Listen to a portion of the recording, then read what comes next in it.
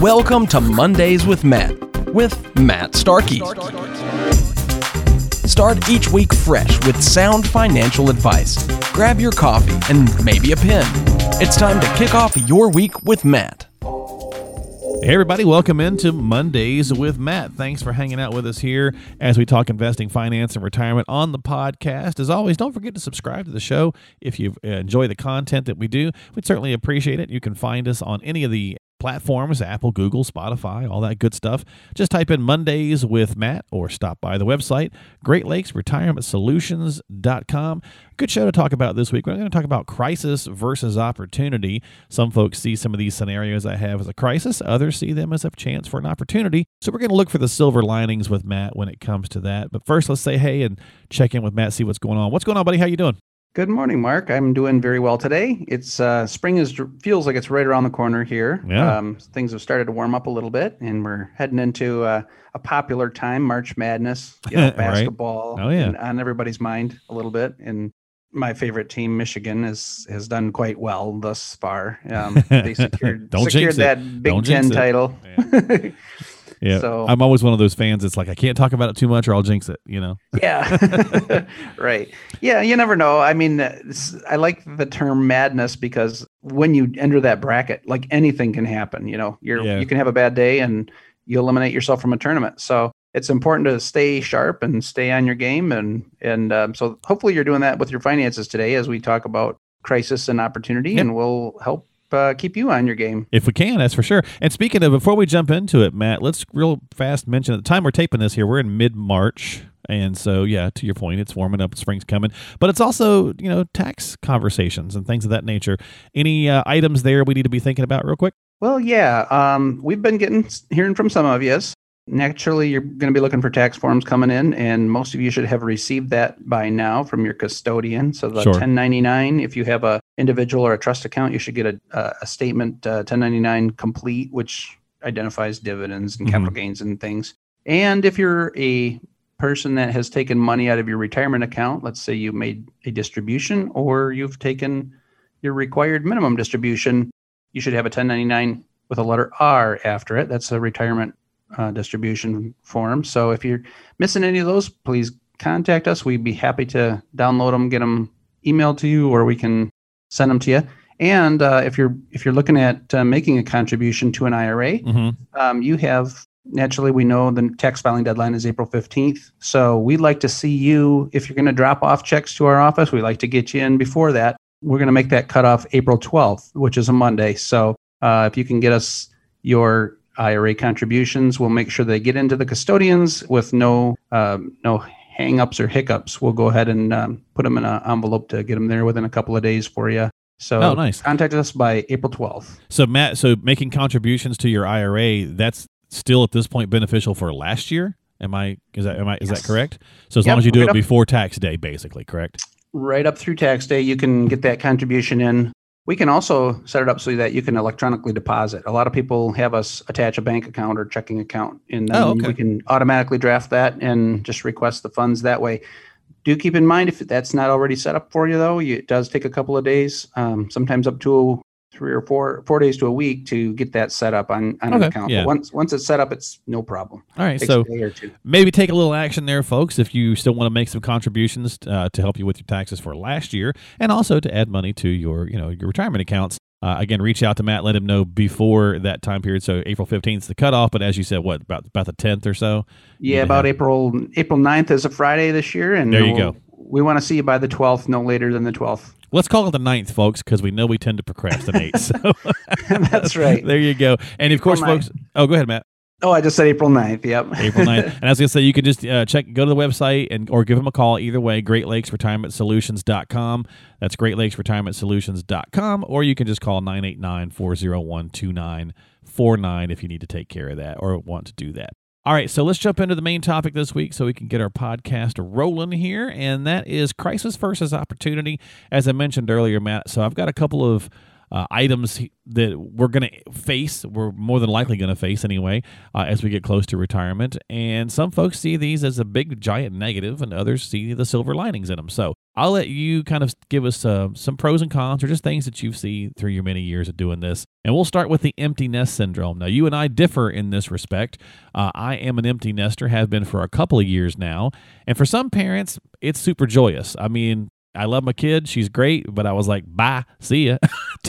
time to go. Now, she's in the Navy now, and she's doing awesome, and that's great and fantastic. But, for other families, moms and dads, sometimes they struggle with it. I've got a client friend that I was talking to recently, and they've been struggling with it now for, a couple of years. And I'm like, look for the silver linings, look for the positives. But financially speaking, what's some things that we could think about from the crisis versus opportunity standpoint? Yeah, this is very interesting. As you mentioned, for some, it's an opportunity, for mom and dad to reunite and rekindle things and get to know each other again. Oh, that's true too. That's the emotional side. Yeah. There's some emotion with that, but also it's an opportunity to lose some bills, maybe. The food bill, right? It can be sending them off to college, but it might be marrying them off. And so that sets us up for a little bit of good news sometimes. Hopefully, and in a lot of cases, it begins a reduction in our monthly expenses. Right. And so from a financial standpoint, you no longer have, maybe you have no more college bills to pay. Let's say they are through college. Yeah. And hey, just the food bill alone, man, sometimes can be the right. case, right?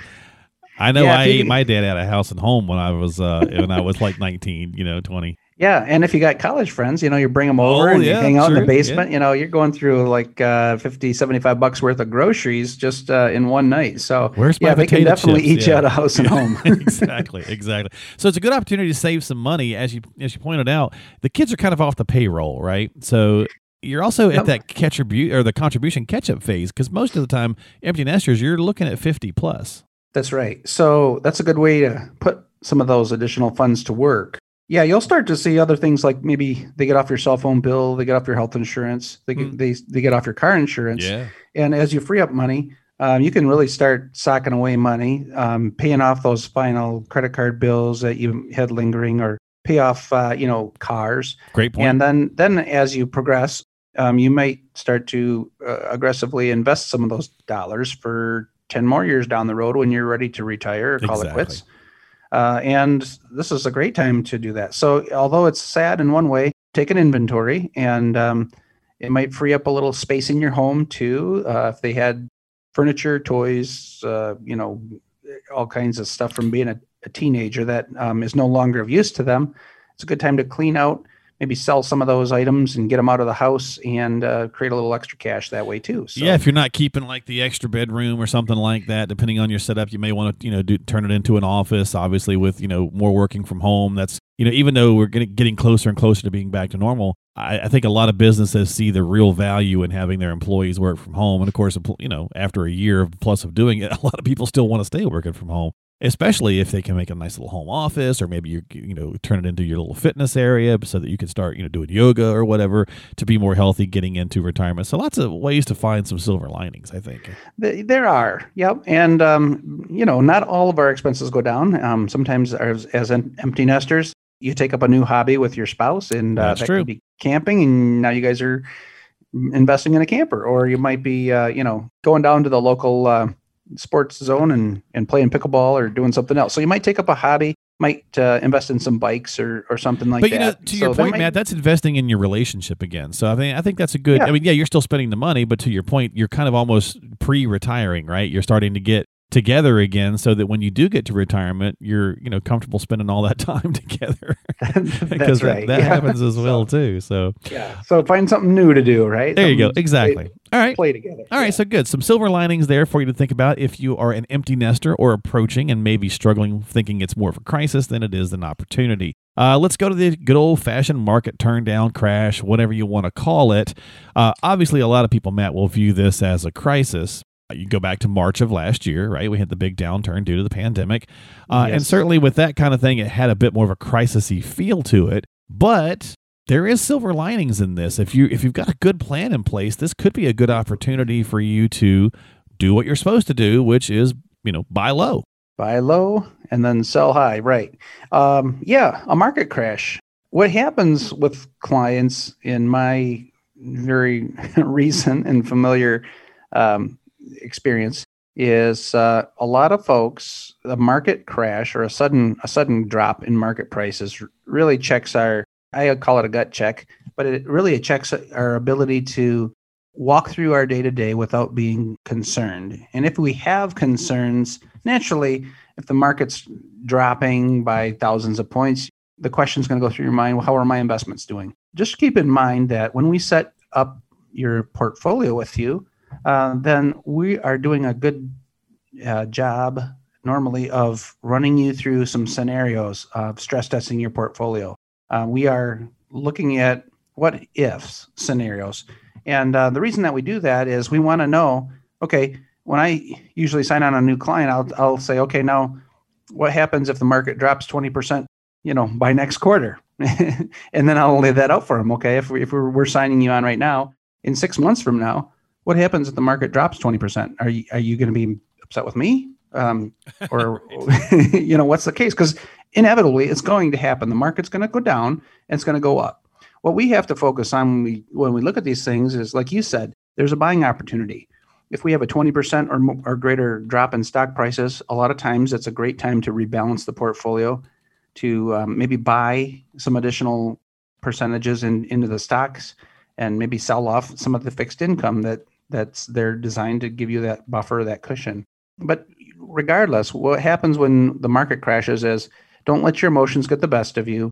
Be smart, talk to me or talk to your advisor ahead of time. And what you need to do is set a range of returns so that we know that in the worst case scenario, even with the market's stress tested and what it has done historically, given the asset categories that are there, all of our clients walked through this last downturn and they made money by the end of the year.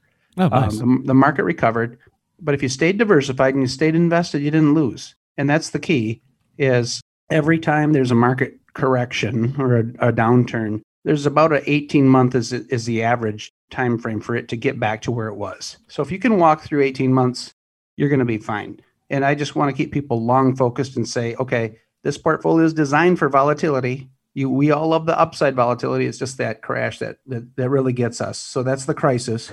But then there's the opportunity, like you mentioned. Buy when prices are low, sell when prices are high. So that's how you make money. All right, exactly. The tried and true kind of way.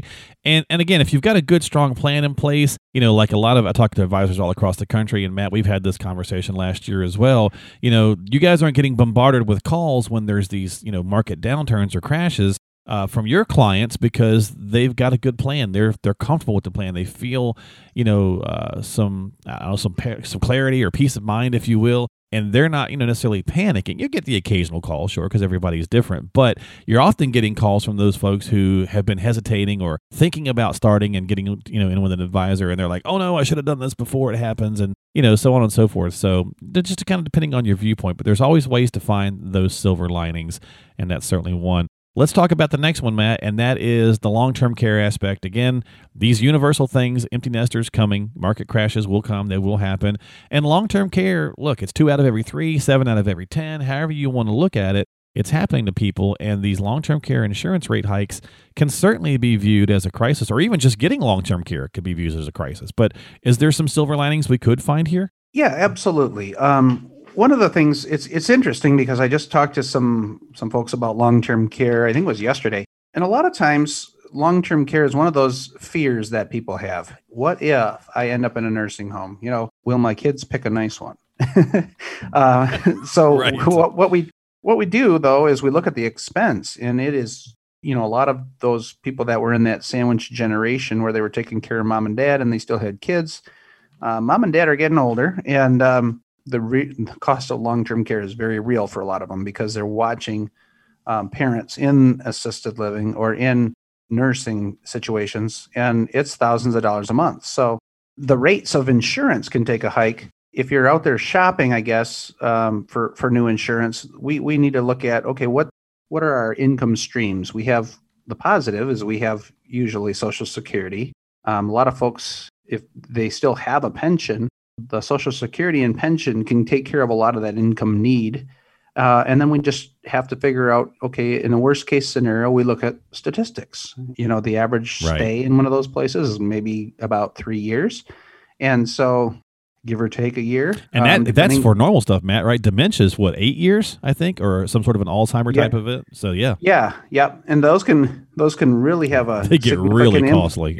Yeah, they can get very costly. And so one of the things we want to do is we want to look at the crisis of long-term care. It can really destroy your portfolio. And if you're about $500,000 in assets, that one person going in can really take a huge bite or, potentially eat all of that up. Right. How do we plan for this? We can do it a couple of ways. The insurance, but a lot of people complain because of the premiums. I mean, you might be paying $4,000 to $7,000 per year for a husband and wife for policies. But also through estate planning, working with an attorney that specializes, you can set up some trusts, some irrevocable trusts to get the assets out of your name and qualify for Medicaid. So your assets aren't fully consumed. But a lot of people, if you've done a good job at investing over the years, and we sit down and we talk about this, what I find is a lot of folks have the assets to self-insure, meaning that they can use their income streams, the pensions, the Social Securities. If you have other sources of income, we can use that and then scoop off of the investments a percentage that will help keep them sufficiently taken care of. So Gotcha. On the bright side, there are ways to plan for this. And there are ways to move our assets around in such a fashion that we can qualify. I don't love to say, well, I'm just going to go on Medicaid and I'm sitting on $2 million. It's like, well, use your money. Use it wisely. Let's be proactive. Use it wisely, and I'm not saying that you have to, but a lot of people can self-insure some of those costs. Back in the day, it's kind of interesting. We used to keep the family in the home, and the kids would come around mom and dad. But being in our society today, a lot of those kids have branched out. So that's why we find a lot of people more in one of these homes. So you really got to analyze this one a little bit more. But there are some silver linings, being that you can keep your primary residence in a vehicle and some of your investable assets before Medicaid would kick in. So we'll do some planning with you. Give us a call on this one. It is a crisis, but there are some opportunities that can pan out, and you can get coverage in a couple of ways. There's insurance policies that help out quite drastically. So yeah, I mean, this is definitely a bigger crisis point, if you will, because obviously the prices of medical coverage, insurance and coverage, and just care, long-term care, all that stuff continues to skyrocket. So it's certainly something you want to jump on soon. But there are some places that you could look for, hopefully, some potential silver linings. And sometimes it's not, we often fear what we don't know anything about. So when we just avoid the conversation or stay away from long-term care chats and things of that nature, well, it makes it tougher, right? So definitely want to reach out. The best way to kill that fear is to get right in it and get in the face of it and say, okay, what if, again, we lay out that scenario, what if that happens to me? Usually by doing this, it brings a lot of peace of mind to you. Absolutely. You're prepared. Absolutely. Well, we're going to keep this short this week, so that's going to cover really the big ones on this point. So we're going to wrap up the podcast. So again, as Matt mentioned, if you've got some questions around this, it's certainly important to have a conversation. Reach out and give him a call at 989-401-2949 to have a chat about long-term care or market downturns, or really just trying to find opportunities and silver linings when it comes to situations with your finances that you may be stressing a little bit about. Having a good plan goes a long way. Mondays with Matt is where you can find us on the Apple, Google, Spotify. As I said, just type that into the search box, or just find it all at GreatLakesRetirementSolutions.com. That's GreatLakesRetirementSolutions.com. You can book time with Matt as well on the website. A lot of good tools, tips, resources, or you can just give him a call. 989-401-2949. Matt, thanks for your time, my friend. I'm going to let you go this week, but I'll talk to you soon. Thank you, Mark. Appreciate you. We'll see you next time on Mondays with Matt.